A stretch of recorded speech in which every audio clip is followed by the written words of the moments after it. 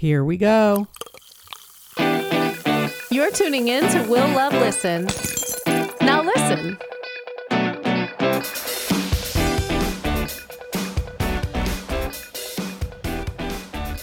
Hey, it's Darren Hayes. Hi, Darren. It's a pleasure to speak with you today. This is Will. Hey, Will, how are you? Great. I appreciate you taking the time out for me. I've been reading about this new album, and I've been a fan of you for years, since the Savage Garden days. So I've been looking forward to this. Oh, Will, I think I might have seen your Facebook post, and I might have shown my husband, and I was so thrilled. And I actually just said, because I've been having these moments where I just really take a second to feel grateful, and it made me feel so grateful. Like I was just very touched, and I was just like, I just said, look how lucky I am that someone even said that about me. So for real. Oh, thank you. Yeah. I appreciate that. That means a lot to me, so thank you. Hey, do you mind if I put you on speakerphone? No, that's fine. Hang on one sec. Okay, I'm doing a thing where I'm on Instagram because I've been streaming and doing interviews and stuff today with fans watching. So if you're okay with that, I'm okay with that. But yeah, totally. Yeah, no, that's fine by me. Feel free to tag me and everything. My Instagram handle is at WillLoveINC.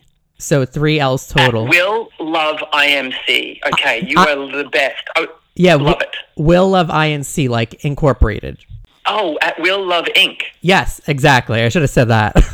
Okay. Well, let me just tell. I was just saying to folks that Will had you had tagged me today in like a post just saying you were excited to talk to me, and I was saying that I've been taking the time in my life in general to just be really grateful, and I just thought that was so sweet. And also, you have really cool hair, so let's just start it off there. Oh, thank you. I appreciate that. I do. I'm self-conscious about my hair. I've always been changing it over the years, so thank you for that. Not at all. Let's chat. Anyway, do you have long hair now? Is it still long? No, it's shorter now. Yeah, so I think the most recent picture that I have is probably the one of me with Melissa Etheridge on my Instagram page, so it's a lot shorter now. Oh, I'll check it out. Okay. Oh, I love her. Great. Okay. Oh, she was such a ball. I interviewed her this summer. And then I met her backstage after one of the shows. She was fun. She's fun. Great. Now, first off, I have to say congratulations on the new album, appropriately titled Homosexual. Now, this is your... Thank you. Oh, definitely. You're welcome. This is your first album in 11 years, since 2011's Secret Codes and Battleships. It also is your 5th studio album, so it's been a long time coming.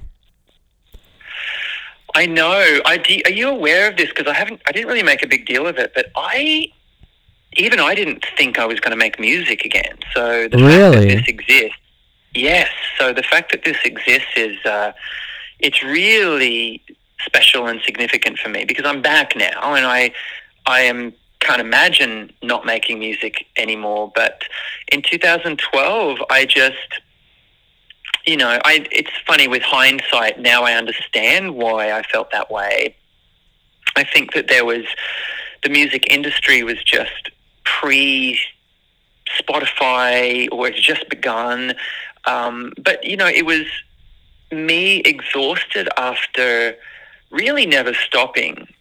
I think the Savage Garden experience was so traumatic in that the band ended really without my say. It ended, and I just had to continue on because I never conceived of not doing this anymore. So I started a solo career really on the back foot, and with so much pressure from a major record company, and there was so much control and so much expectation. And then after that first solo record, so much disappointment from them, yeah. And then all of that, sort of surreptitious and sort of like secretive, indirect controlling of my image and the whispers and all of that stuff about me being too gay or not too gay, never really told to my face, but that sort of feeling of being erased and whatever. And so I was always feeling like I had disappointed someone or something, and yet I had to had this forward momentum that I had to continue on. And though I graduated from it and I really leaned into being independent and being artistic, and thank goodness I had the UK, and I had this mighty, smaller but really mighty and fierce, loyal fan base that sustained me. It was exhausting. It really was exhausting, and felt like every time I released a record, it was harder and harder to do things in that old system, which was dictated by whether or not I could get a song played on the radio. Yeah. All of that stuff. And so to be here now feels like a miracle. It really does. Wow, I'm so glad. And I'm just so glad the industry has changed, because I feel like for so long it was like corporate executives were controlling everything. So artistic expression was probably very limited, or you probably felt as though it was. It did. And it wasn't that it affected my art, because it never did, but it affected how my art was promoted. Yeah. That's what was really hard, because I would be in situations where, for example, probably the best reviewed album of my career and a huge fan favorite is an album called The Tension and the Spark. Well, the US record company certainly didn't stop any of the creative process of that, but they just put it on a shelf and never released it. And then ultimately dropped me from the label. So that's how they dealt with artistic freedom and expression. It was it was bullying. It was very much like, fine, you want to do that? Okay, well, we're just going to bury you. And to be in this situation where I have control over every single aspect of my career, every photograph, every outfit, every vase on the table in the music video, every boy that I get to kiss in the video. That has to feel so liberating. Right? It's beautiful. And so it feels like I already know that this album is successful. My definition of success is it real? Is it true? Do I love it? Yes. So it's a success. That's it. That's all I care about. And that's what matters at the end of the day, because so many artists create music, and although it may do well, they're not happy behind the scenes. Yeah, and let's be honest about that. Like, I care deeply about my mental health. And then when I look at artists like Britney, who I just have so much sympathy for, I'm watching Britney every day express her anger. Yeah. Her anger. She's still so angry, and I understand about this. I'm angry at the things that were done to me. I'll give you one example. The music video for I Want You, Savage Garden. It's a fantastic video, directed by Nigel Dick. Nigel had directed all of those Backstreet Boys videos, most of Britney Spears' videos. When we first went to, I'll just call them the record company, that we had an Australian music video that cost about $1. And, of course, the first thing the big record company in America did was they said, we have to get Nigel Dick to direct your music video for you. And if you watch that music video, I am in a contraption. My face for most of that video is I'm in a head brace. My face and chin is in like a neck strap, which, as it turns out, was some sort of optometrist's device, right? Now, the art department back then did an amazing job, and on paper it was described to me as this wonderful sci-fi thing. And if you look at the music video, Daniel Jones, my partner, is just jumping around free on a guitar, and he gets to just be this free thing. And I'm sort of caged like some exotic animal.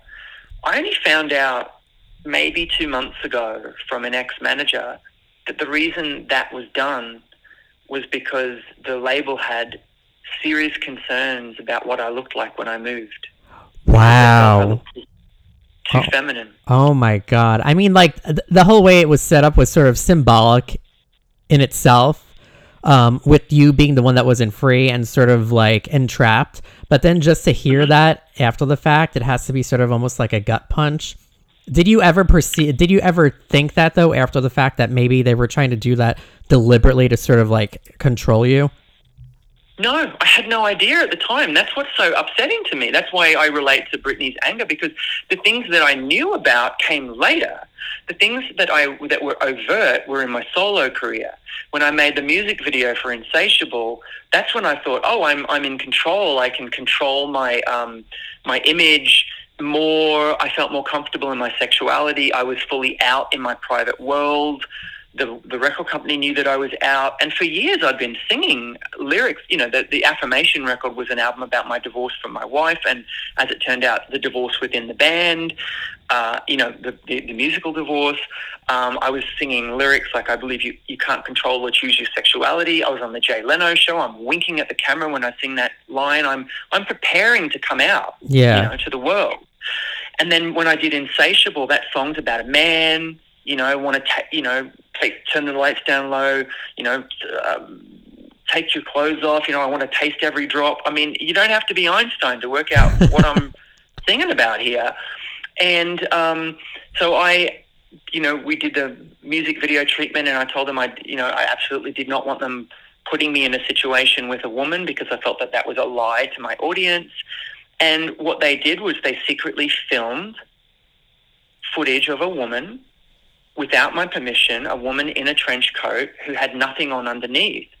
And I had worked with a choreographer for a month, and I was doing this Latin dance, this tango, and I was in this beautiful sort of leather, really tight outfit, very similar to a lot of the styling and everything that I wear in the dance sequence for Let's Try Being in Love when I'm on stage in sequins and stuff. My hair looked exactly the same, and I'm wearing, symbolically, I wear the same belt that I was wearing in the first Insatiable video. Okay. Wow. And the record company officially told us that they just felt that the video didn't work. But my spies at the label had told me that they hated my dancing because they felt I looked too feminine. Right? Well, years later, it turned out that actually it was because I looked too gay. Oh, but man. What they did to me was they cut together this video where they had inserted this woman searching for me, and what they made the video look like was that I'm walking through a club looking for a woman, and the woman's looking for me. And I was so violated. I was like, why would you do this to me? You're making this video look like I'm trying to be with this woman, and it was just so strange to me. And so that video was scrapped. It cost $1 million. I can't believe that. And I had to pay for it. That went on my tab. And then they shot another video for me where they made me ghost Darren. Where they shoot this love story where they just make me watch like a cuck. And I'm just this. And the president of the label made me straighten my hair. Wow. He said my hair looked too feminine, so there was a mandate in the company where I had straightened hair. Now, look, I'm not proud of this either. By the time that solo album ends, by the end of the process, I made a video with Rose Byrne, the actress Rose Byrne, where I am in her arms, and she is my girlfriend, and I've just given up all control over that, And that's not the record company making me do that. That's me just kind of giving up. Yeah, because at that point you were probably just like exhausted and just like I was. You didn't want to fight it. Yeah. I was, and it's funny because it was my friend who directed that video, and we were just excited that we had Rose Byrne, available. And by that point, I was just like so exhausted, and the record was really just not being promoted at all. And I was, in the end, I take responsibility for that. I was complicit in, I was contributing to this heteronormative thing of just whatever. But in my defense, I would say that my self-esteem had been so pummeled the message that I'd been given was that who I was repulsive. Yeah, that's, You know?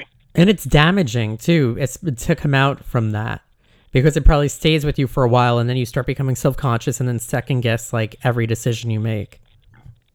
You do, and then you don't know who you can be in a video. Like, can you be romantic? Can you not? Do you come out? Do you not? What a lot of people didn't realize during that period was I was still questioning my sexuality. On tour, oh my gosh, it was crazy. During that period. I wanted to ask you about that because I was reading, like I've been a fan of you and I'm familiar with your story. So I was eager to ask you about that because I know you were married to like your childhood sweetheart from like 94 to 2000. Yeah. Before you even rose to fame in Savage Garden. And then you divorced like after the fact. So at what point did you realize you were gay, and how difficult was it to come out in like the early 2000s? Really hard. I mean, like, did you hold back because you got so much fame with Savage Garden? No, I held back for my mental health, and it's really hard to explain. But I think now we have a much more understanding view of sexuality, where people sort of understand it's just not as black and white. It just wasn't binary for me. Now I fully identify as being gay, but back then I think because I was married to a woman, it was very confusing for people, and it was confusing for me too, because I think people thought, well, that must mean you're bisexual, and it wasn't. The easiest way I can describe this without co-opting an identity disorder, because I don't have one, but bear with me here. I'll try to explain this in the best way I can. I grew up being very good at hiding secrets. Okay. Because I had my earliest memories are pre-verbal. So before the age of 3, they are violent memories of watching my father physically abuse my mother. Oh God, I'm so sorry. That's okay, thank you. But so my father and his abuse of my mother are some of my earliest memories. And then by the time that I could speak, I learned that this was a shameful thing. And remember that word, so that word's really important here. So it's the 1970s, and my mother could not go to anybody for help. There was no social benefits for women to leave men because of domestic abuse. The way that marriage laws existed, there was no easy way to survive as a single mother. So, and then there was also this stigma, whether it was real or imagined, but she was deeply, deeply embarrassed by the fact that she was a victim of abuse. And sadly, anyone who's ever suffered any kind of abuse understands this. It's the victims who end up protecting the perpetrator. Yes. Because the victims keep the secret. And so we grew up absolutely terrified that anyone in the neighborhood would ever know what happened behind closed doors. So that was happening while my sexuality was emerging. And, you know, my father was the first person to ever call me the F word. Children at school would call me homosexual, which is why, that word homosexual is so stinging for me, which is why emancipating myself from it, reclaiming it, replacing my associations with that word with joyful memories are important to me. But, having any inclination that I might like boys, it was very easy for me to take that feeling and park it in a place which was a secret place. And because I never acted on it, by the time I got to an age where I could have intimate connections with people, then I thought that that's what love was. And I don't want to take anything away from the women that I had relationships with, because they were real. They were as fully formed as I possibly could have relationships with. And yeah, they were sexual, and they were just everything I thought relationships were. I just thought that my attraction to men were something to be ashamed of and something I could never tell anybody. Not even nobody. I could tell nobody. And I remember when AIDS first became something, I was so naive about sex and so naive about how you even contracted the virus, that I thought that I could contract HIV just by thinking about boys. Wow, So, that's traumatizing. yeah, very. So I remember going to the doctors as a child thinking I have swollen glands, because they were one of the symptoms of that's what the information was about HIV. They would say, if you have swollen glands, that's one of the symptoms. So, of course, I incessantly checked my glands until they became swollen. And then I begged my mother to take me to the doctor. But what was really happening was I was trying to unburden myself of this guilt. I would pray every night to God, please don't make me gay, because I didn't want to die. Yeah. So that's where I was coming from. So by the time I'm in college and I have my first girlfriend, and then I get to tell the first person I ever told, about what was going on in my home is the first person that I lose my virginity to, and then it's all wrapped up in intimacy and secrecy, and it's just so complicated for me. So then, I've only ever had 2 relationships with women. My first relationship was in high school and into college. That breaks up. I am devastated. And then I meet Colby, and she's my best friend. And really, we are Will and Grace. Yeah, I can picture that, now that you mention it. You get it. Yeah. We're Will and Grace. And then she's there with me throughout, meeting Daniel and that whole period. And I just can't think of any other way of, I've come from this abusive childhood. All I want is a family. All I want is stability. The idea of being gay, I don't have any role models. I don't think I know anyone gay. Of course we all do, but I don't think I do. So that's what happens. And so by the time I am out in the public eye, I then start meeting people who are gay, and that's when all the colour starts to drain from my world. And I depict that in that music video for Let's Try Being in Love. That's what I'm depicting is our marriage and my relationship of, like, men start to come into my world where I'm feeling that attraction to men, and I'm imagining a world with men and imagining sex with men, and then my innocent world is destroyed, and I have to, this future life that I've imagined, which is just going to be marriage, babies, white picket fences, a happy life that I'd never had as a child. Yeah. I have to be the destroyer of that. In order to free myself, I have to destroy a life. So I was depressed, and a lot of the time when I was in the public eye, even after our divorce, I was suicidal, and that's the sad truth, is that I was suicidal for a lot of that time, because I didn't get to be happy about being gay. I felt still guilty. I still felt like this was something that was a curse. It was something that was it had never brought me any joy. All it was at that point was just a physical urge, and of course, I don't feel like that now. I've been married for 17 years. Believe me, I eventually got to have lots of wonderful relationships, and I got to have joyful sex and love men and all that stuff. But at the very beginning, it was horrific. So, yeah. That is, like, such an interesting story. You really have a story to tell, because it sounds like the entire time you were, like, winning awards and topping the charts, you were also, like, suicidal, because you knew... I was hating myself. Yeah, and you know what would come along with coming out. And, like, you were probably afraid to hurt Colby, but it's like you wanted to be free.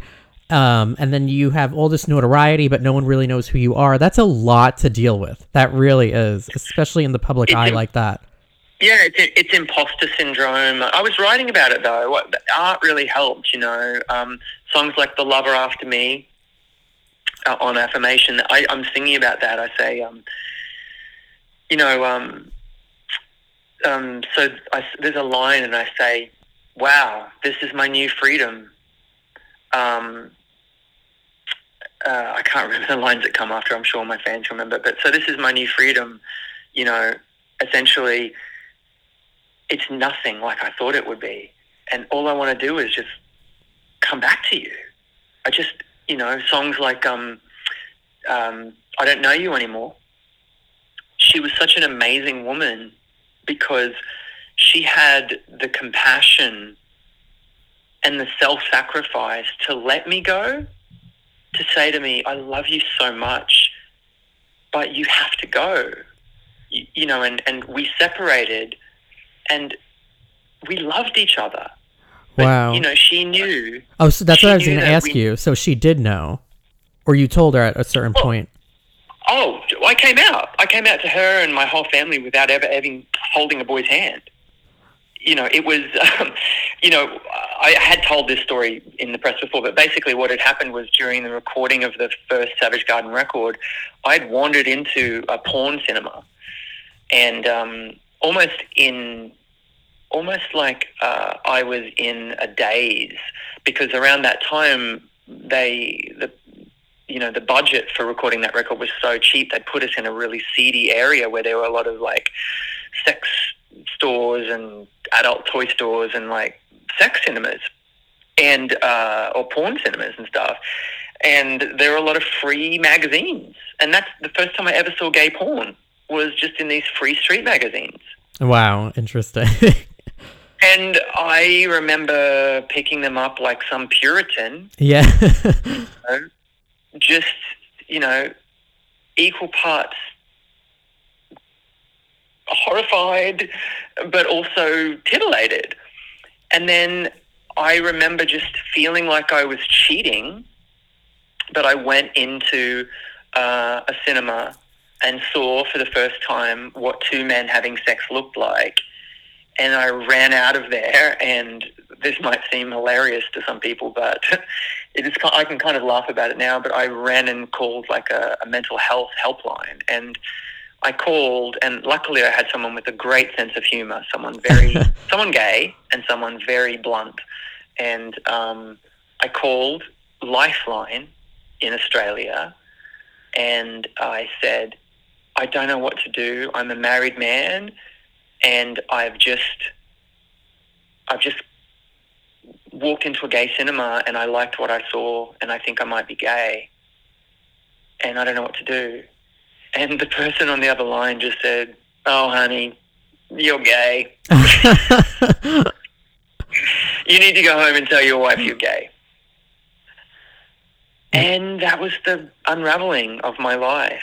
And I was devastated, but I did. And I went home and I told my wife what happened. And the short story is she was very, very amazing about it. You know, it was a long journey to us separating, but ultimately it led to her saying to me, you have to go and we have to separate. And that song I was telling you about, I Don't Know You Anymore, is 6 months into our separation, where we had agreed not to talk.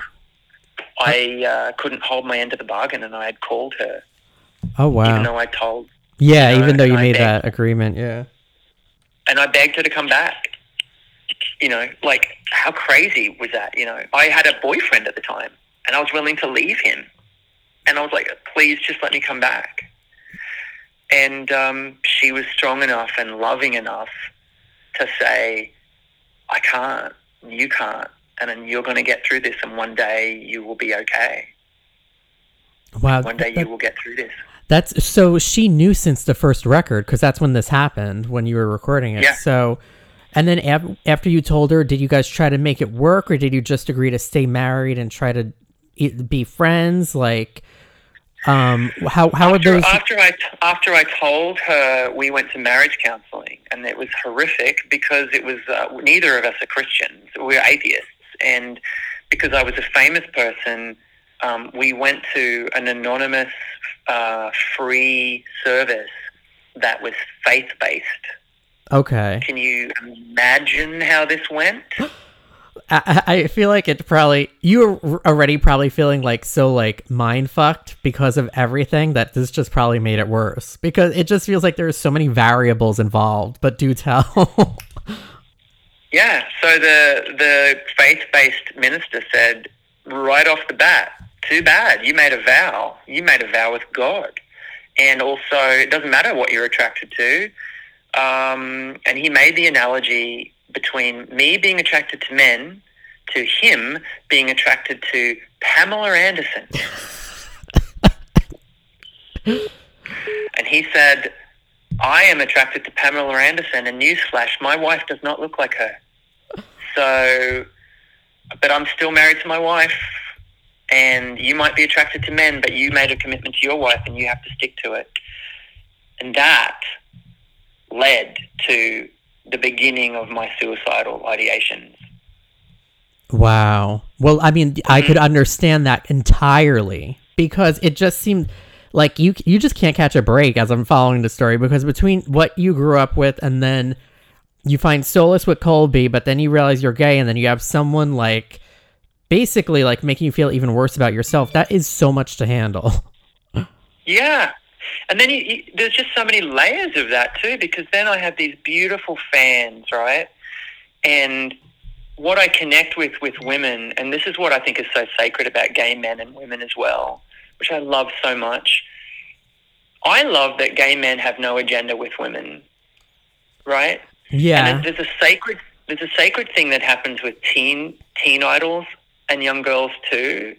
And I would love to have done a thesis on this, because I think there's a window that happens where, because the world in general is such a patriarchy, and because there is so much fucking misogyny, and young women are innately aware of that inherent violence, I think, in some forms of masculinity and male gaze, that the ambiguous androgynous pop star is their first and sacred opportunity to have a relationship with a man that's safe and devoid of that. And that was my solace at that time as well, because my fans had two people to choose from. They had this beautiful, cisgendered, straight, blonde, what I consider to be the beauty standard in Daniel. Okay. And then there was me, and the ones that chose me meant a lot to me, because I identified with these women. These women also felt like they didn't fit the beauty standard. These women were going through all of the stuff that teenagers go through, right? So the body dysmorphia. Back then, Billie Eilish, I'm sure, is this for her fans as well and related to her fans. But back then, I was experiencing a lot of that sort of self-doubt and self-hatred as well. But because a lot of my fans were younger and female, they're going through the objectification of the body, but I didn't objectify them.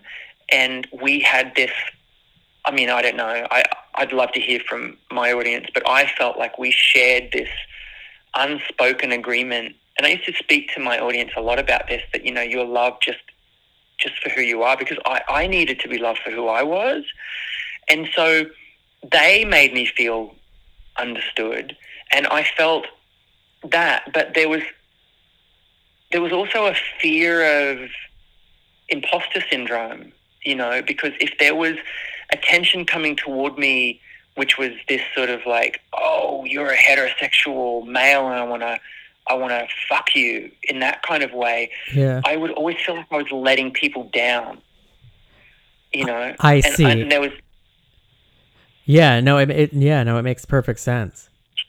and there was a fear that there was something about me that was repulsive, and that comes from all the way back to maybe childhood. record company childhood, and the way the record company treated me, and the way, there's an amazing book, The Velvet Rage, which talks about how from a very young age, children know that their parents know that they're gay, because there's this subconscious, especially with a father, there's this subconscious feeling that if a father knows, they can't verbalize it, but that there's something different about this particular child. And a mother my mother certainly did, senses this eventual severance that's going to happen, which is that the father will not know how to relate to this child maybe, and so might pull away. And to a child only needs two things. They need basic safety and sustenance, so food and just safety, but they also need love. And the thing that a child fears more than death is the severance of love from a parent. And so for a child to sense that a parent might be pulling away is akin to death. And so for a child like I was to sense there's something in me that my father doesn't love, I that's have to heavy. fight that. That's heavy. And very heavy. And I carried that my whole life, and to the point that even if my audience, who I now realize, just loved me anyway, loved me for who I was, I feared that if they really knew who I was, they would be repulsed by me. Wow. So and then that probably encouraged you to suppress it more. I think to suppress it subconsciously and to hate myself, yes.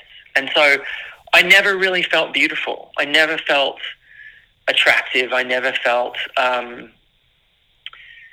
lovable. And then that affected all the relationships I had with everyone. I could never really be with anyone, or I could only ever be with people that wanted to be with someone that hated themselves because I hated myself. So it was just, that's why it's a miracle to be here today, to have this record, to live in a world where it's possible to just be myself and be me, and I don't know, to exist. And it's just and I think the good thing is it just is such a different time period now. I just feel like all things like gay are much more mainstream now, because I came out in late 2009, basically 2010, and that was 12, 13 years ago, and I just feel like it's a completely world now than it was then. So I can only imagine, coming out when you came out, which was even before I did. So I just feel like the world has changed so much over the past 10 years in a good way as far as gay is concerned. Yes. At least and I've spoken frankly about the fact that young people will be like big deal, or really that happened to you? I love where we are in terms of pop stars now. Yes. Yeah, definitely. Ollie Alexander exists, fully formed, blooming, just boom, I'm here. Sam Smith is so happy and joyful. Kim Petras, I'm obsessed with her, right? So I've mentioned 3 artists that run the gamut of the spectrum of all of the anachronisms that we use to describe what being queer is, or however we are, right? Which is really just describing humanity. Yeah. It's and that should be no big deal. That's just who we are and what we are. But I grew up in an era where I didn't even know if George Michael was gay. For real. I didn't know until poor George was arrested for having sex. I remember that too. I remember that vividly because they were talking about it on Oprah, and my mother used to always watch Oprah, and I was like, oh. I know. It's just it was such a different world then, because I didn't have anyone that had trodden that path or done anything. Like, I live in a world where I actually married my husband, and I was married when I attended Elton John's wedding. Wow. Now, think about that. I got married before Elton John did. Yeah. So, not legally, because Elton was the first person in the UK to be issued, and I'm going to take the piss out of this, to be issued the certificate, which feels like going to get a license for your dog. Like, that's how insulting I think the whole thing was. Yeah, it was. Yeah. A civil partnership certificate, or whatever we want to call it. It's now just the marriage. meaning. It's just the meaning, civil partnership. So demeaning. But I went and got one. But the year before that, Richard and I had our marriage, and it was a traditional, amazing marriage, and catering and a cake and all those things and all that stuff. But, we decided to get married because of what that meant significantly in a community, what it means to stand before your mother and your siblings and nieces and nephews, and to declare to the people that you love and ask them, hey, will you support this union? We need you to. That's what it meant, right? And then a year later, we were, quote unquote, eligible for the certificate. So we went and got that. But we attended Elton's wedding, married, and that's what I mean about how far the world has come. Now we've been married 3 times. There was our wedding, then there was our civil partnership, and then when we came to the US, we were officially married. And, we do that for civil rights. We do that to say thank you to everyone that has come before us and who fought for our right to be acknowledged and to exist. But, yeah, that's the world that we exist in now, which bizarrely has taken this weird twist where Ron DeSantis just wants to beat up on trans kids, and we want to close a library because it has a gay book in it. Like, what the fuck? But I'm almost tempted to ask about Elton's wedding because I didn't realize you were there. Are you? I don't want to get off subject a bit, but are you and Elton good friends? No, but we're friendly. I mean, Elton is literally everything he appears to be on paper. He is just a patron, and he's a saint.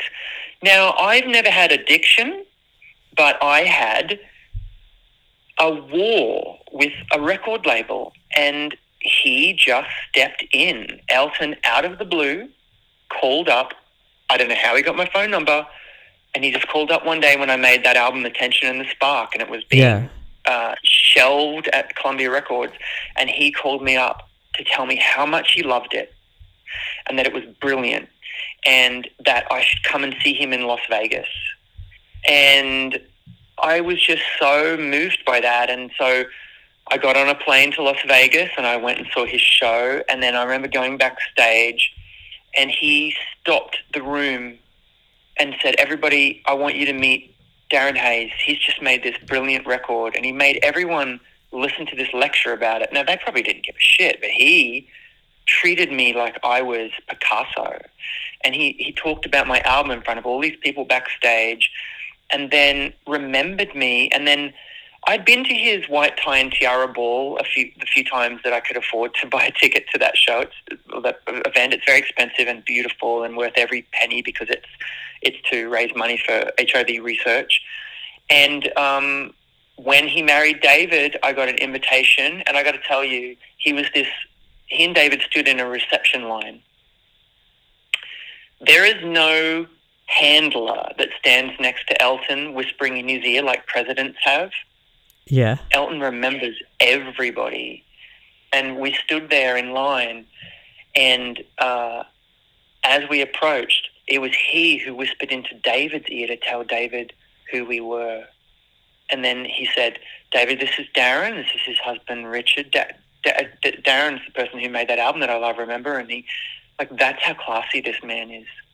Oh, that's beautiful. I mean, that entire story is beautiful because I know you separated from Columbia Records right after The Tension and the Spark, and it's pretty obvious why, because they were trying to really hush you and shelve your music. So I'm I'm glad you started your own record label after that, which I want to get into. But it's amazing that you were probably feeling so beat down by Columbia Records, and for Elton to just go out of his way to like pay homage to you and, you know, to showcase how much he admired that album, that had to have meant the world to you. It really did. And it was, you know, for someone in his position who doesn't have to do that kind of thing, it just gave me that affirmation that I needed to keep going and keep being an artist. And to remember that a career it's a marathon. It really is a marathon, and to keep going. The other person that reminded me of that was Olivia Newton-John recently. You know, just her passing really devastated me. But in looking back over her career, I just realized it's not all smooth sailing. And I'm going to be here forever until I die. And who knows what's going to happen, you know? Yeah, true. And that's what it is, you know? I'm an artist. I'm not just a fad or a flash in the pan. I'm an artist, and I'm proud of what I do. And sometimes it's going to flop. Sometimes it's not. Sometimes it's going to be a commercial success. Sometimes it isn't. But no one can ever take away from the fact that I sing and I write my songs, and I'm an artist, and he reminded me of that. That's beautiful, because that was such a trying time for you. How were you? Was it easy to get out of Columbia Records, or did you have to wait until the contract expired? And how was it starting your own independent record label, Powdered Sugar? I'll tell you what was real easy. Here's what you do. Every record, it has an option, right? So they have an option period where they get to tell you whether or not they're going to pick up the option for the next album. And I had been signed, luckily, when Daniel left the band, they had agreed to just let the same contract play out for me. It was a 6-album deal. Okay. And so we delivered 2. So then Spin and The Tension and the Spark was 2 more. I had 2 more albums to deliver to them, plus a best of. So after The Tension and the Spark, there was a best of that we gave them. I wrote 2 songs for that best of. And then I'm just trying to think of what happened. Oh, so when I made The Tension and the Spark, they hated it. And they said, do you have any other singles up your sleeve? So I said, sure. And I wrote them a song called Shit on the Radio. And I gave it to them. And the chorus was, the verses says, "There's so much shit on the radio. I can close my eyes to the music, but there ain't no radio on," or something like that. And I was like, "Kylie Minogue won't take my calls. I need to sell a few more records. My friend Matt just wrote the hook. You hear in a few more seconds." And it was just all about there being shit on the radio. And they very politely wrote back and said, because they didn't want to release Popular, right, the single. Yes. And they wrote back and went, "Okay, we get it. You're not going to write another single. We get it. We're not going to release this." So when the time came for them to pick up the option, they just politely chose not to pick up the option, which is what I wanted. Because what it meant was I had to have crow on my face and say, "Ooh, I got dropped from a record label." But that was so much better than going to war with them. Because what could have happened was they could have said, "Make a record." And I could have made a record, and they could have said, "Not commercial enough, make another one." They could have kept me in limbo forever. Yeah. Thank God I wrote shit on the radio. It was your lifesaver. But I knew that. I was ready to deliver an album full of like karmic tantric sex chants if I had to. And then that song ended up becoming a side project that Robert Conley and I called We Are Smug, but which was a joke in itself. But no, that was easy. I didn't intend to be my own label. I started to make my next record, and it was during a honeymoon period with Richard, where we were just so in love, and I bought a Fairlight synthesizer, and I don't know, I was just in this wonderful creative period where I just had no artistic boundaries whatsoever. And I just thought, do I want to go up against another label that's going to tell me, look, no one was going to sign a double album, half of which was a concept record about time travel, going back in time to fix my childhood. And I just didn't want to have that battle. And I just thought, I'll put this one out on my own. And that's where Powdered Sugar began. I just decided I didn't even try to get a record deal. And to this day, I've never tried. The next record after that was Secret Codes and Battleships, and I did a sort of a hybrid deal. I put it out on my own label in Europe, and I used distribution for that. And then in Australia, I signed a limited term deal with I forget the label. I should know it was a major label. But everything was all on my terms. So they didn't get a lot of money from me, and I didn't take any real money from them. And so it suited me best, and I got the masters back. I owned the masters. Oh, that's good. That's important. Very important to me, yeah. So it's always been that. I'll always be Powdered Sugar. I can't imagine not. I don't know, because it's a real deal. You make a record, and they own everything. They own T-shirts. They own part of your touring. That's what a record deal is these days. And unless I am making a 2-minute TikTok song, no one's really interested in signing me, and I'm not really interested in making a TikTok record. So I don't know. I'm not the easiest person to sign is the short answer to that question. Well, I mean, it's good at least. I mean, you've been in the game a long time, so you don't even need like a big record label behind you at this point. No, I do it all myself anyway. I mean, honestly, at the moment, I'm managing myself. I'm one person joked and said you're at this point impossible to manage because I have independent publicists, I have independent everyone, pluggers. I have people that I just adore that I work with, and I even when it comes to touring, I can make those phone calls on my own. I just call up. I'm with CAA. I just call up Live Nation, and it's like, hey, I want to do some shows in North America, and they're like, cool, let's do it. It's I have that ability, and I can cut out the middleman. What I don't have is 2023's version of payola, and that is yes. And really, that's just leverage. So the way that works is, for example, if I'd wanted to get my records played on the radio, first of all, I wouldn't have made 5-6-minute records. Number one, I really should have made 3-minute, 2.5-minute songs. But just say I had, and I wanted to get, say, Let's Try Being in Love on the radio. Well, first of all, a manager and a record label would have said, well, let's get a 2.5, 3-minute version of that. And then I would be signed to a major label and a major publisher, and a major manager that had, say, Christina Aguilera and Michael Bublé as clients. And they would go to a major radio network, and they would say, we need you to play the new single from Darren Hayes. And they would say, who is that? And they would say, ha ha ha, funny joke. Here's the thing. Do you want Michael Bublé to play your Jingle Ball? And they would go, of course we do. And then they would say, then you're going to play this new single from Darren Hayes. And they would go, yes, we will.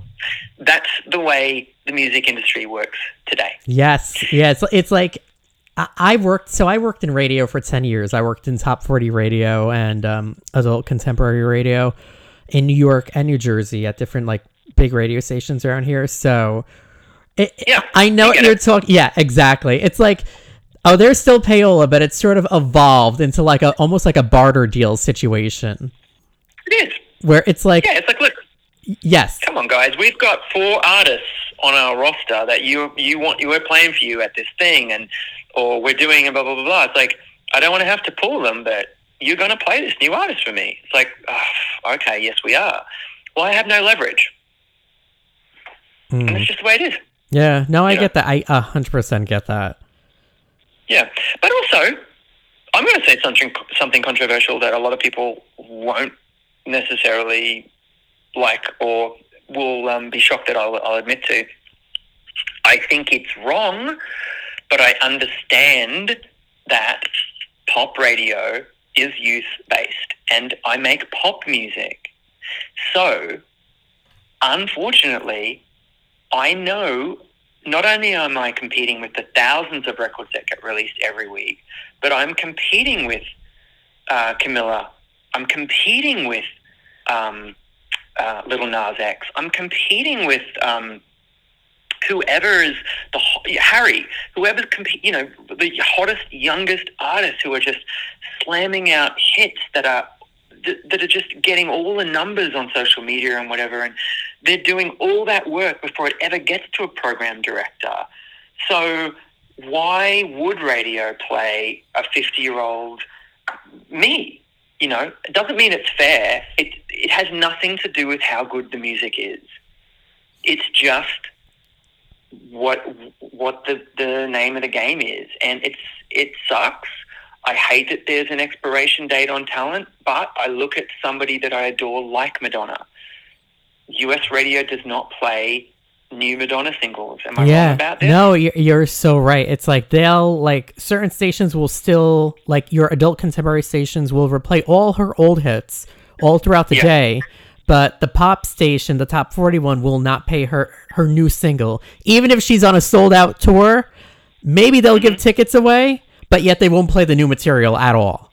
It's right. It's just... And as a Madonna fan, that's frustrating to me because honestly, I'm such a big fan, and Madonna, to me, what I love about her is she refuses to repeat herself, and she's always making contemporary records. I think if you go back and listen to Music as an album, that forever changed pop music for the next 5 years after it.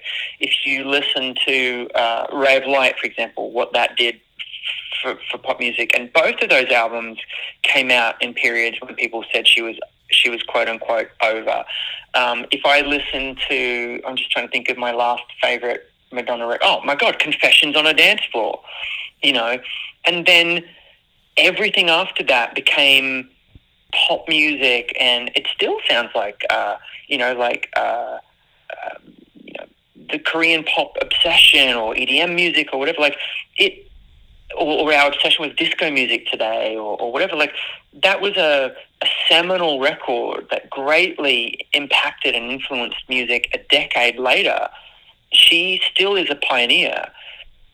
She doesn't get the respect that she deserves, but that's ageism. That's misogyny. That is what it is. It is. It's unfortunate too. I mean, it's unfortunate because if it's happening to someone of her stature, that means it's happening to, every normal, woman, or any normal person that reaches a certain age point. Really. Do we think it happens to straight men? I don't know yet. Like, I do. I do feel like it. I feel like it does in the corporate workspace. I feel like it does. I feel like once you get to like a certain point or certain age and you've been with a company X amount of years, they're going to want to they'll want to replace you with someone who's younger and more naive and willing to do more work for less without realizing it. Ooh, that's tough. I've seen that happen so much with music writers that I adore, and we don't need to mention names, but I know, like, with all the music magazines and fashion magazines and just great editorial stuff, and people that have that knowledge, they have that back catalogue knowledge. That now, I'm not saying that there's not room for young blood and young writers, and that's so important to have emergent writers and people that really understand. You need everyone from every generation, people to come up and really understand. Because look, I fully admit, I'm the person that does not understand. I don't know, like I can't get my head around TikTok. I get it. But I'm never going to be one of those cynical artists that will say things like, oh, there's nothing good on the radio. There's always something good on the radio, right? So you need a young writer and staff that understand what's happening. But when you age people out of these, especially at magazines and digitally and, with social media, you're aging senior writers out of positions. It really is a loss of culture. That's sad to me. Yeah, it is sad, but I feel it happens. I feel like this is a topic that doesn't even get that much attention too, like, like ageism, and it doesn't really get that much attention. And I feel like it's prevalent, especially in the entertainment industry. Yeah, you're right. It's like that George Clooney film where we just send someone in to fire them. We just need all those freaking fly miles. I'm getting off topic. But, it's one of the many issues that are going on. But you seem to you've navigated so much in your career. You kind of like dodged a lot of like bullets, and, you're still going. So what are some of the themes on this album? Because it's your first album in 11 years, and like, what could fans expect? Well, it's funny. I read an interview with Tom Chaplin recently, and I didn't realize he was talking about this as well. I talk about midlife, and I talk about it as it relates to, being a gay man. I think that this album started with a creeping realization that there was a deep feeling of sadness in me, and I didn't know where it came from. And part of it was a deep sense of feeling invisible, or that society was starting to tell me that I should be invisible. I know a lot of women will relate to this. I know social media absolutely contributes to this feeling. But I noticed it with our obsession with documenting how we look, and everything was looks-based and everything was use-based. And because I'd never had children, and all of my friends around me started to have children, and I do have a lot of straight friends, Richard and I were starting to feel like we still felt so young, and yet I was starting to feel like, what next? And if I wasn't singing, who was I? Was I just defined by my job? And if I didn't have a job, what was my sense of legacy? What was going to happen next in the rest of my life? And was I supposed to just kind of curl up and disappear and become grey? And I don't mean like my hair, but I just mean in general, like have the color kind of just drain out of my world. And part of seeing the movie Call Me By Your Name, that's why that was such a catalyst really for almost like it was a defibrillator for my soul and my heart, because the film was so full of passion, and it reminded me that I'd been feeling dead for a while, just disconnected and dead.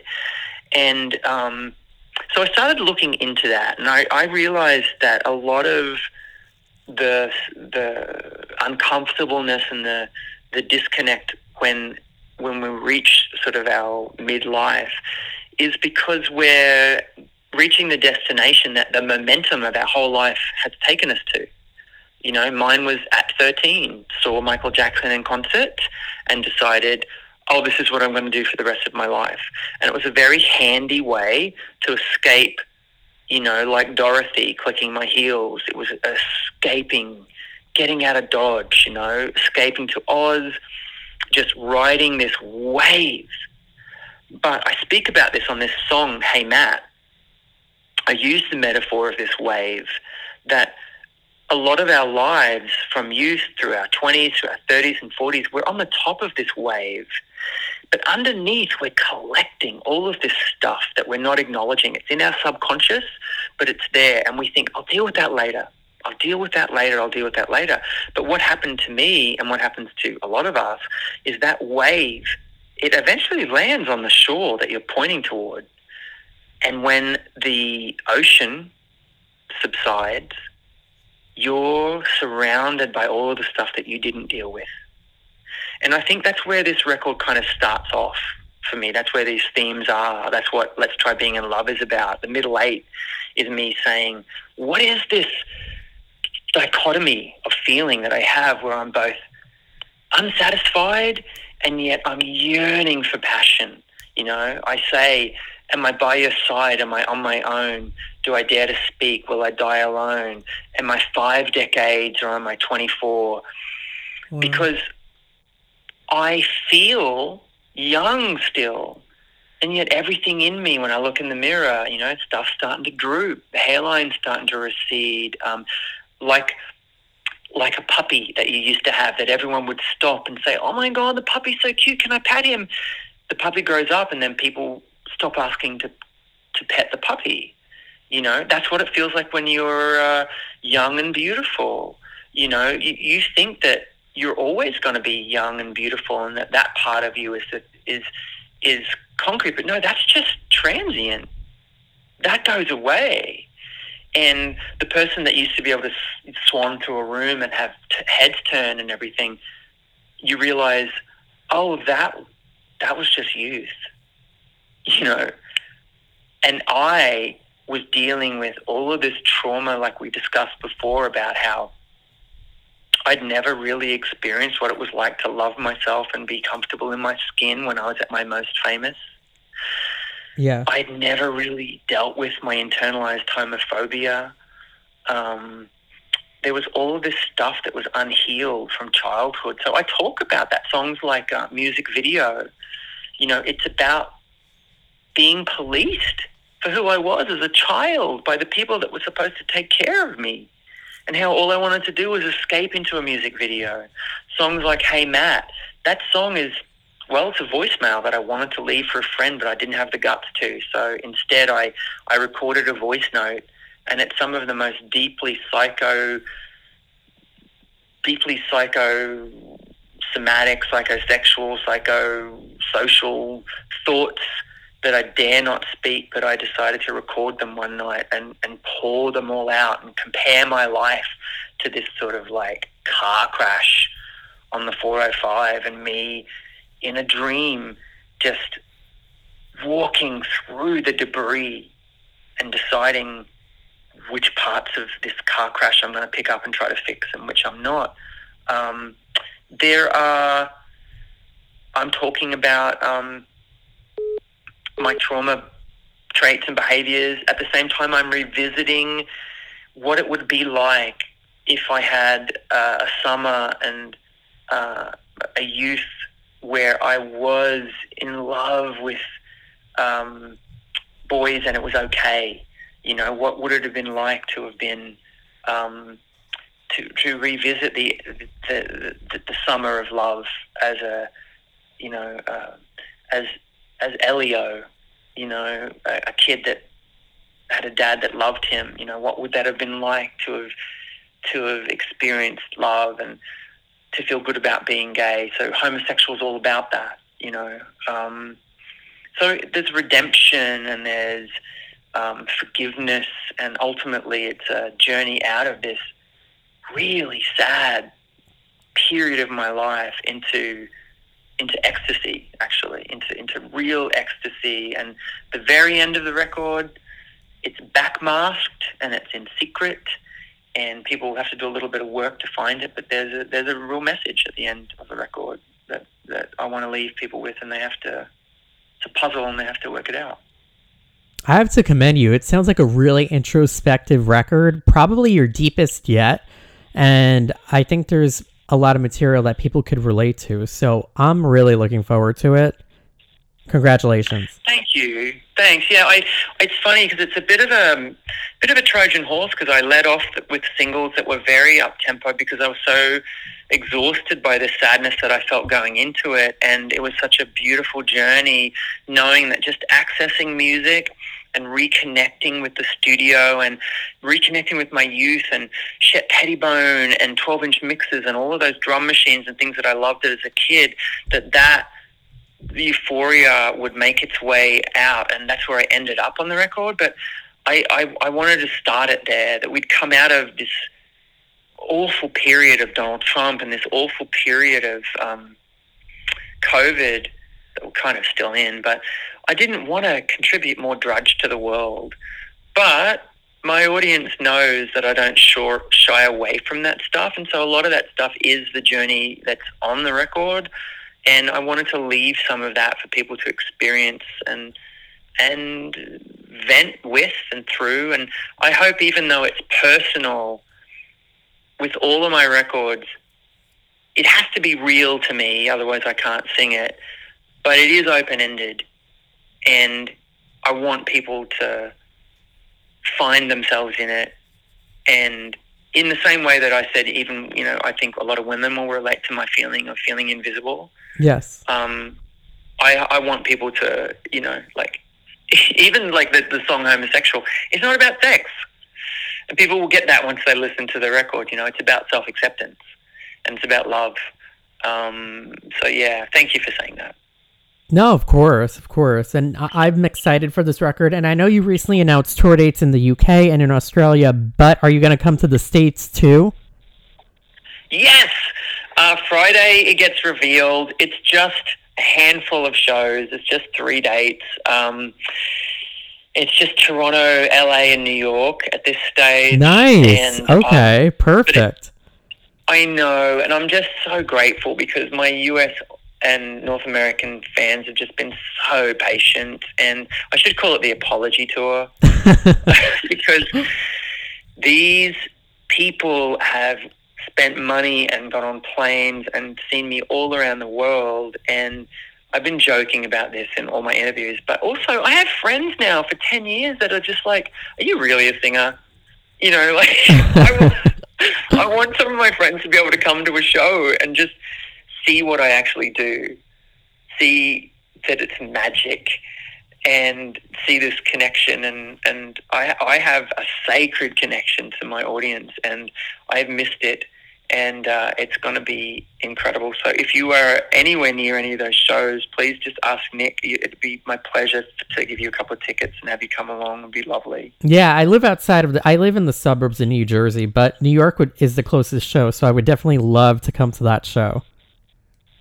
Hey, listen, New Jersey rocks. So I did my photo shoot in the suburbs of New Jersey. So don't you even hint that Jersey isn't cool. I would live in Jersey if I lived in New York. I couldn't handle, man, I don't know. Even Brooklyn's Brooklyn's amazing, but it's just, so crowded. So yeah, Jersey's beautiful. It's leafy and green. Yeah, thank you. Yeah, I like it because I could go to the city because I was actually in the city on Sunday because I saw Lizzo at the Garden, but I could never live in the city because it's too much. Look, I get it. I lived there for about a year, and I just about wanted to, and it was hard for me, but it's so exciting. It's like an amazing city. Even in London, when we lived in London, we theoretically had the perfect life. We lived in Notting Hill, we lived in this fancy house and everything like that. We were miserable when we lived there. It was just like, I felt like every day I walked out of my house, I was living in retail. It was just like you're always in a store, and you're always like joining a queue. You're like an ant, and everyone's always like, keep up. I remember my family came to visit me once, and my sister had 2 young toddlers, and someone like swore at them. They're like, get out of the fucking way. And I was just like, oh my God, and we ended up moving south of the river to this place called Clapham, and everyone laughed at us. Everyone just thought we were just so uncool because we lived in the suburbs, and I was so happy. We lived near a park. We could walk to a grocery store. We had a dog. It was awesome. So I get it. Anyway, I'm rambling at you. Thank you for being so lovely. Oh, you're welcome. Thank you for taking the time to speak with me. This is such a good interview. Like, I wasn't I had like my questions, but the direction that we went in, I feel like it's so much better. And thanks for opening up to me too, because I have like an all new respect for you, because I knew you had like a crazy life and you've been through a lot of high and lows, but I didn't know all this detail. So like, kudos, honestly. It's a pleasure. I don't know. It gets easier as you get older. You'll get there. Just enjoy being young and beautiful, and try not to be traumatized. That's my advice. But I would suggest like you need to like do a book or something. Well, that's coming. So it's weird that you should say that, but that's. Oh, is it? I'm a little bit intuitive. So is it? Because you have a lot of material to work with. I think like if you did a book, it would like really take off. Yeah, I'm ready now. I started a book 10 years ago, and it was just too sad. It was just a book of sadness. Did you ever see the movie Bridesmaids? Yes, I did. It's hysterical. Yes. So it was like that diary. There's a line there when Rebel Wilson goes, "Was it your diary? I'm sorry, I thought it was just a very, very sad book." But when I first started writing, I realized that I was just in the thick of sadness, and there wasn't this act. I didn't realize that this had to happen. I had to go away for 10 years and experience life. There's a bunch of things I did that I didn't get to tell you. One of the things I did in 10 years was I went to the Groundling School for 3 years and studied improv, comedy, and made friends. And one of my friends had a baby, and I was the godfather of that child. I am, and she's 5 now. And I got one day a week, I babysat her. So I essentially got to sort of co-parent a child for 5 years. And wow. So I just had all these really beautiful things happen to me that I got to heal a lot of those wounds, like I got to treat a child the way that I wish that I could have been treated. I got to be a dad to someone. And, so it's just, I have more of a balanced story to tell now. I have a third act, I think is the way to put it. So, but yeah, you are a bit intuitive. So, yeah. I might call you up next time I want to either get a new haircut or buy a lottery ticket. Yeah, definitely let me let me know. I'm into astrology and all of that. Me too. Okay, what's your star sign? I'm going to try and guess it. Okay, guess. Oh, God. You might be a Gemini, but you feel like a Pisces, but you could be a Gemini. What are you? Correct. Pisces. Oh! See, I'm good at this too. I'm a Taurus. You are really good. I love Tauruses. I feel like half the people in my life are fucking Tauruses. Like my mother's a Taurus. Knew it. Coworkers, one of my best friends. Like I know a lot of Tauruses. Yep, you're magical. That's what it is, because you're so in touch with like the feelings. They're like oxygen to you. You breathe in emotions. That's what the thing is. But I got to say, you feel very. Because I love this about Pisces. Pisces sometimes feel so like litmus paper and delicate, and understandably like the weight of everyone's feelings sometimes can feel like so exhausting. But you feel very resilient. Do you feel like you are a resilient person? Yeah, I do. I've had like a crazy life. I mean, I talk about it on the podcast because in the magazine, like I never talk about myself. I'm always writing about other people. But like in my podcast, the way it's structured is like I do the interviews. Like this will be chopped down into like an interview, and then I have a recap portion. And in the recap, I get into my life. So I've had a fucking crazy life, to say the least. Listen, I gotta listen to your podcast and stuff and plug it. Can you DM me so that I actually have your details and stuff, and so I can make sure I follow you and stuff? But now I need to listen to your podcast because it sounds fascinating. Thank you. Yeah, I love that, and we should totally like. I mean, you're probably busy. I was gonna say we should hang out in New York, but you're probably busy. But I would definitely love to meet you the night of the show. I don't have a lot going on. Trust me. There's only 3 shows, so I'm probably sure I'm into it. So let's do it. Definitely. Okay. Yes. Well, thanks so much. Yeah, thank you so much. I'll DM you and follow, and we'll talk for sure. So thanks for joining me today, and I'll tag you on everything when it's released. Love it. Thanks so much. Talk to you soon. Definitely. You too. Thanks so much. Bye. Bye. Bye.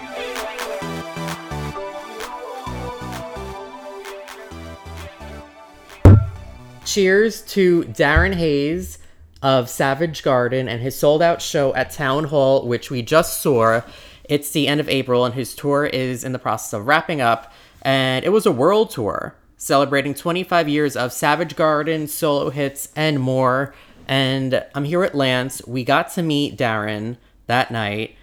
Such an amazing experience. Yeah, it really was. It really was. What did you think of him? Because I know you've been a fan since when? Since childhood, right? I've definitely been a fan since, 99, 2000, when, they were huge. And then more recently, a fan of Darren Hayes in his solo career and what an inspiration he's been and how he's been so wonderful toward the gay community and his story that's just so inspirational to all of us. So it was really a great experience meeting him. He's such a sweetheart, and the performance was just excellent. It really was, and it was sold out, and I just couldn't believe how many diehards he had there. I feel like most of the people at the venue were standing up throughout the entire show. I mean, we basically were, and it was just the energy there was incredible, because we go to a lot of shows, and sometimes even if an artist is great, their fans may be a little bit more like low-key, but no, here everyone was standing up. The vibe, it was a vibe. It really was. It was really a great environment, and it was so wonderful to be there. And thank you, Darren and Will, for the opportunity to go to the show. Oh, you're welcome. It was great. It all stemmed from, so I did a cover story for Out in Jersey magazine on Darren. It was the New Year issue, and he came on the podcast as well, which obviously this is the recap for. And once we got to meet him, he was so sweet and gracious, which is what I liked. You know, I gave him copies of the magazine. He signed one for me. We took pictures together. We were talking about it. He was so gracious and appreciative, which I liked. You know, the fact that he's so successful and he's very wealthy, because Savage Garden sold, I think, 23 million albums worldwide, and then he has all his own solo stuff. So to still be so humble and grateful, I thought that was really admirable. Such a sweetheart, really.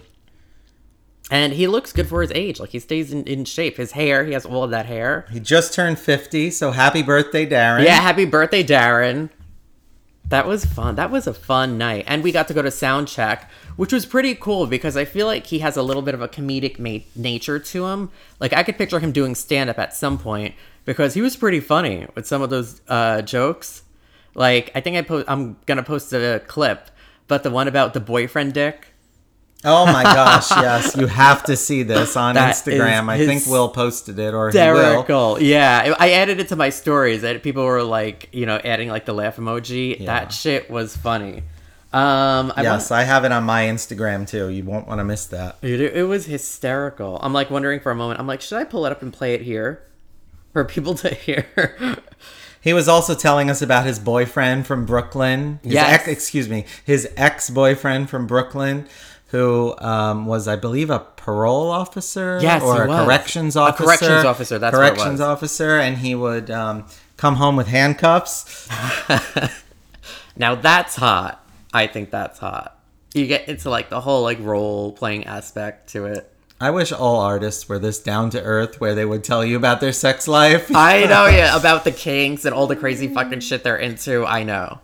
I'm still trying to find out about the handkerchief. Oh yeah. So Lance had sent me a picture of Darren performing, and I was looking at it, and he was like, "Is that like a handkerchief, or what did you think it was?" I couldn't tell if it was a handkerchief or a map of the stage, but yeah, I prefer to think of it as a handkerchief. Well, I stared in. I like zoomed in, and I was like, "That does not look like a map." I'm like, if anything, it looks like a bandana or like a handkerchief. But you were saying apparently that has like meaning to it. Yeah. So for those of you who are not familiar, who are maybe younger gays or heterosexual or whatever sexual, you might not be familiar, but back in the day there was a handkerchief code for gays that would be a signal to other people that you were gay and open for sex, and based on the color of the handkerchief and which pocket you put it in, it would tell other people what you were into and if you were a top or a bottom. Okay, now this is pretty interesting, but it seems like so intricate and detailed. So I gathered the yellow handkerchief if you're into some really kinky shit. Now, what were you wondering if it meant? Oh, no, yeah, no. You can look this up on Wikipedia. There's a whole article on it called handkerchief code, I believe. Okay. Something like that.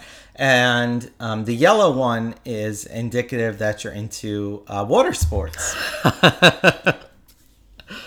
That is some funny shit. You should message Darren and ask. A little bit We'll try to get an answer. A little bit ballsy. We might have to report on that on a future podcast. Yes, exactly. That is some funny fucking shit. But I know if you weren't going on vacation this weekend, I would go see him in DC. Yes, he is performing in D.C. on the 24th of April at the 6th and I Synagogue, which is not really a synagogue, although maybe it is. I don't know. Who the fuck knows? I mean, at one point it was definitely a synagogue, and I've seen shows there. Like I saw Imogen Heap there. Oh, I used to love. What was that song? It's still one of my favorites till this day. Hide and Seek. Yes. Oh my god, I'm gonna listen to that. But anyway, driving home. it's a really, really cool venue, and it has like synagogue type acoustics. So if you're in DC or planning a trip, this time of year is beautiful in DC, so you should definitely go. It's a good excuse to see Darren. I would be going, but I already have plans that day. But speaking of concerts, I was going to say speaking of DC, but I forgot, lost that thought. But speaking of concerts, this is the best time of year because now we're really kicking in the concert season because now all the shows are coming up. I was just, last night, I was with Margaret Cho. And I saw Margaret Cho at the Wellman Theater in Montclair, and then I hung out with her backstage, and her opening act, Daniel Webb, who's also gay. So it was cool that she had like an openly gay open act. So I was hanging out with them after the show. And guess what? This gets really funny. So the row that I'm sitting in, there's a guy to my right, and he keeps on looking at me. And I'm like, who the fuck is that? But I didn't want to look back because I don't know. I was weird and I had a bad night the night before, so I was in a mood. But then he approached me afterwards. He asked me if I was a comedian, I guess maybe because we were in a press row. But his name's Daniel Ryan Spalding. And I was Sounds hot. Oh shit. And he's like verified on Instagram and everything. So I was hanging out with those three last night. So that was fun. But now we're really getting into concert season, and I love it because we have a ton of big acts touring this year. Who are you besides Darren, who else are you looking forward to seeing? What shows? I know you mentioned All American Rejects to me. Yes. So there are a lot of like pop rock acts and touring that were popular years ago that are getting back together and going on tour for the first time in a million years. Of course, there's Blink-182. That's like a really big story. Yeah, Fall Out Boy. Yeah, Fall Out Boy is touring this summer for sure. And your Andrew McMahon. Andrew McMahon. Yes, of course. He always puts on a great show. So we'll be talking about him in another podcast. Yes, we'll be talking about him in another episode. That was another great interview. But bringing it back to Darren, what was your favorite song he performed? So the best thing really sticks out in my head, probably because it was the last song. So I had that song like stuck in my head, and I was playing it on repeat for a while. But I mean, he was really great with all the songs that he performed. True Blue, the Madonna cover that faded into I Know I Loved You. I Knew I Loved You. Before I Met You. That was really excellent. I mean, that was the one peak, thing about I Darren think. is, and we were so fortunate to be there for the sound check, but I really appreciated how he was making sure the sound was ultra super perfect, because a lot of artists, especially pop acts, Yes. they just lip sync. They do. They just stand there dancing to their track, and that's about it. But Darren really sings and really brings his heart into it, and of course he has an amazing voice, so it was just such an amazing show. Yeah, it really was. And that was like such a peak when he did the True Blue going into I Knew I Loved You Before I Met You. That like pleased like the 90s kid in me, the 90s baby, hearing that song live, which was always my favorite Savage Garden song. Almost, but it also tied with Truly Madly Deeply, and it was great seeing him perform that too. But I just loved everything I did. So, cheers to Darren Hayes and an amazing experience. Cheers.